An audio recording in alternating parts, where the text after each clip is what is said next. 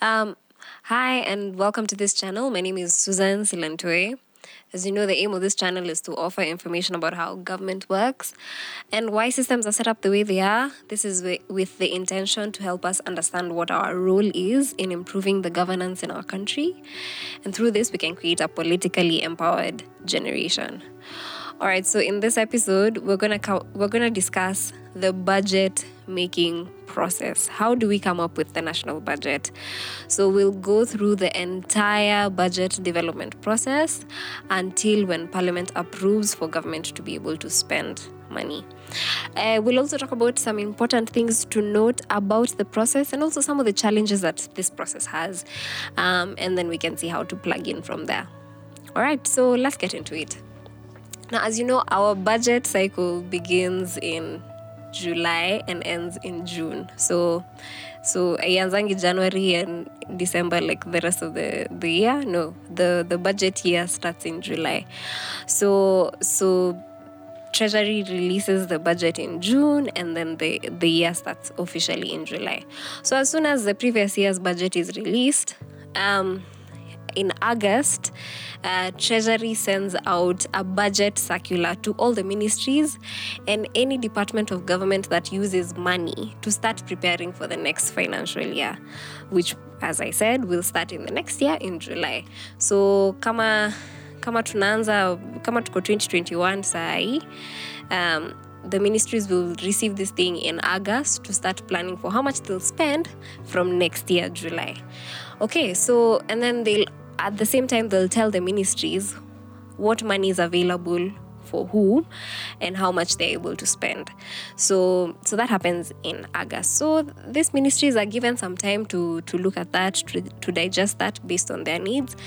And then in about October, November, there are people who we call the sector working groups. Sectors are like agriculture, education, health, stuff like that. So sector working groups from 10 different sectors led by the permanent secretaries and the cabinet secretaries of the different ministries meet up and are advised by people who help them understand what's going on with the country in terms of inflation, with the economy. And then at this point, these people contest for resources. They actually ask for resources based on some of their needs. Remember, they've already been given what is available for them before. So here they're like, okay, I know you've told us this is enough, this is available, but I think we need this to help us with achieving what we want to achieve. And then through this, they create something they call a budget review and outlook paper. They call it a BROP, BROP. And then this states how the resources were spent. The resources from these 10 sectors were spent in the last 3 years.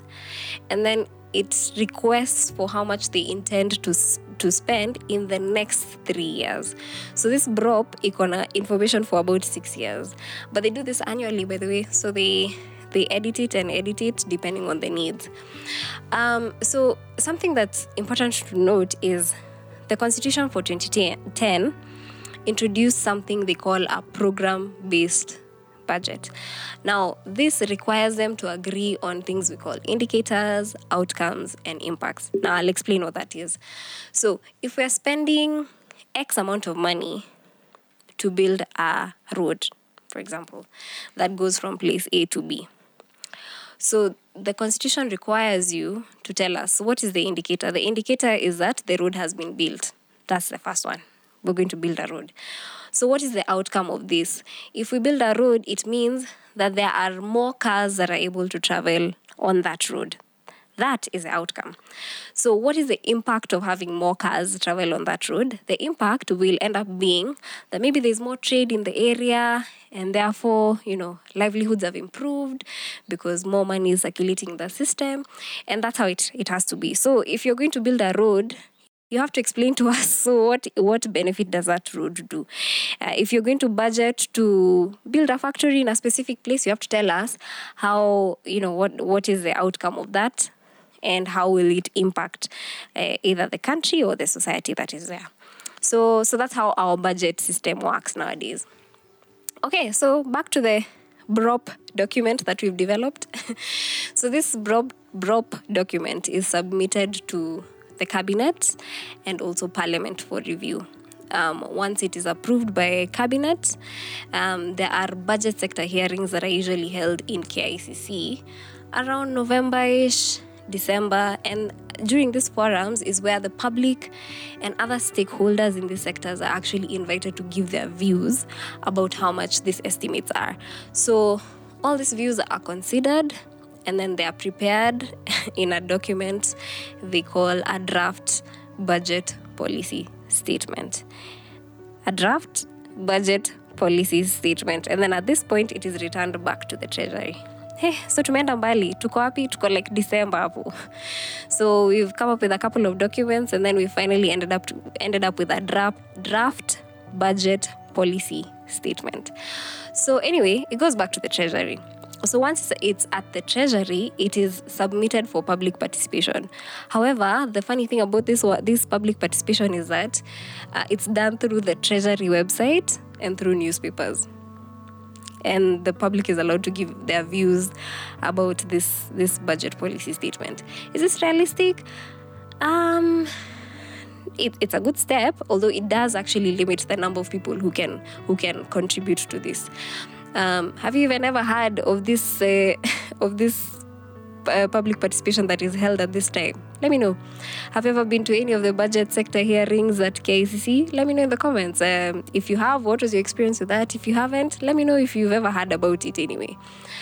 Okay, so once the public gives their views through the website and through newspapers, to the budget policy statement, it is compiled and then they have a final budget policy statement.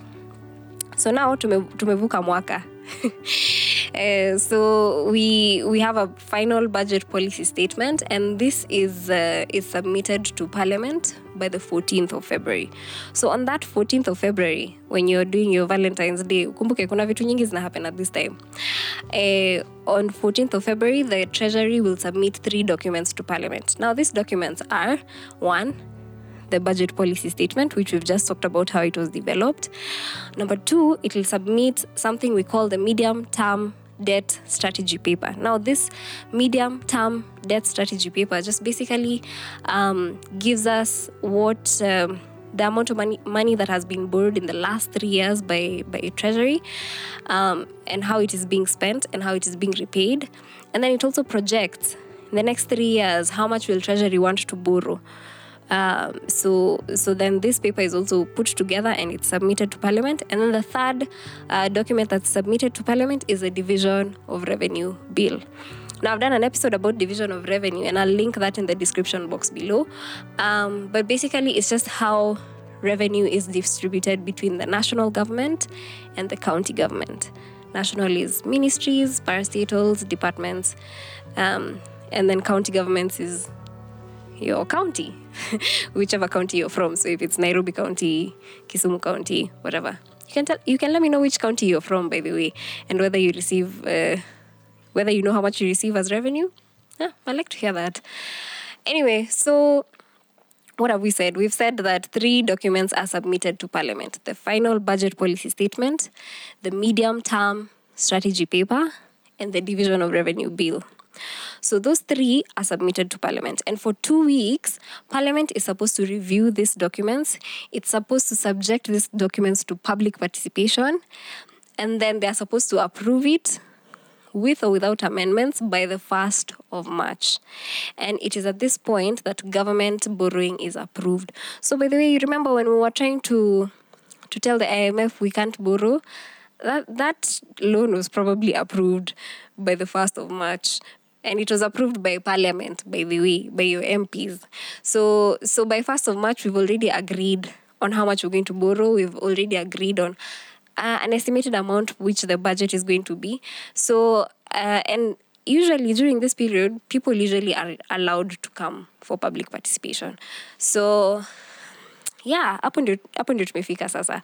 So we've approved budgets. We've approved debts. Now we are still going on with the budget process. Anyway, so After this whole process, by 1st of March, these documents go back to Treasury, and every recommendation that has been given by Parliament, both through public participation and through its members, are taken into consideration. And then through this, now they prepare estimates of exactly how much is going to be spent where, specifics of which project gets what, which ministry gets what. That is all done, and it is finished by April. And then by 30th of April, it goes back to Parliament again. Hey, tumeenda hivi back and forth, but tumerudi sasa. We are now at Parliament. And then now when it goes to Parliament, it goes before the Budgets and Appropriations Committee. And then this committee will use this to prepare a bill we call the Appropriations Bill. And this bill allows government to start spending the money. So all this is done and completed by 30th of June. In the month of June, actually, the CS of Treasury goes to Parliament to present all these findings of the entire process from August last year all the way until what the budget estimates are, and then Parliament will approve it by 30th of June. Hey, tumeenda mbali, si ndio? But basically that is where we are at. That's how we come up with a budget. You might be wondering, like, okay, we have public participation. Do people usually contribute to some of these things? Like, are their views taken into consideration? And yes, actually, something that could be noted is that there's usually some money set aside to fund some projects that are proposed during public participation that the public feels has not been included in the budget for the year. An example of such a project is actually in 2014 and 2015, there was a budget allocation for sunscreen for people living with albinism. And people felt like there was no allocation for people living with albinism in the budget, and therefore they proposed this project. And now it has become an annual budget item since then. So don't feel like your views are not taken into consideration. Actually, sometimes they are, and they end up being a budget item for the budget. So if you have some views about how government should spend, maybe try go for those public participation forums and then contribute. Maybe your idea might be taken into consideration. So that's just it about the budget making process. That's how it goes from August to June, and then the cycle repeats itself. So some of the challenges that are there with this process is that one of the biggest challenge is that this process is not, like, people don't really understand this process, and there's not been enough civic education to educate people about this process. And so it's difficult to actually find people to participate in these processes because we don't really know. But then do you know like how you can plug into this budget process? And if you do, tell me how you found out about it, because a majority of people really are not aware of it, and so it's difficult for people to engage.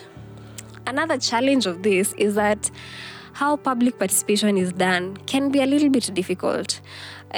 Those documents that are submitted in Parliament by Feb 14th, those 3 documents that we talked about earlier, they're usually like really long, like 250 pages, 350 pages. And they're only given 2 weeks for public participation and for Parliament to review and finish this process. So, sijui nani ana expecting like normal citizens to read through all these 250 pages and be able to give feedback. It can be a bit unrealistic, and the time that's given also is a bit short. So ni ngumu for basic people to plug into this process. But this is something that obviously can be raised and hopefully can be changed, because at the end of the day, our constitution actually gives us the right to contribute to such processes. It is our fundamental right as citizens to be able to contribute to that. So that's something maybe we can pursue in different ways on how that can be changed. And then the last thing, again, we talk about debt. The debt process also is quite unclear. And as we can see, Parliament is the one that does all these things. And it's still not very clear to most people that it's actually Parliament who's responsible for it. And so it makes us have so much confusion about who's borrowing, what are we borrowing, and then obviously coupled with a lot of corruption, we get really mad about it.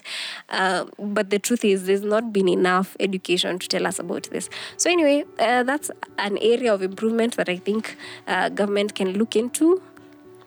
I don't know, do you have any ideas about how we can learn about this process better? Let me know in the comments. I guess we can do another episode about this to discuss this in detail if this is something of interest to you. Let me know in the comments if that's something you'd like to see. And I've linked some links in the description box if you'd like to look at this process further. I'll link also some documentation if you'd like to read further about this process. And yeah, so don't forget to like, subscribe, and share. And this has been our episode for the day. I'll see you next time.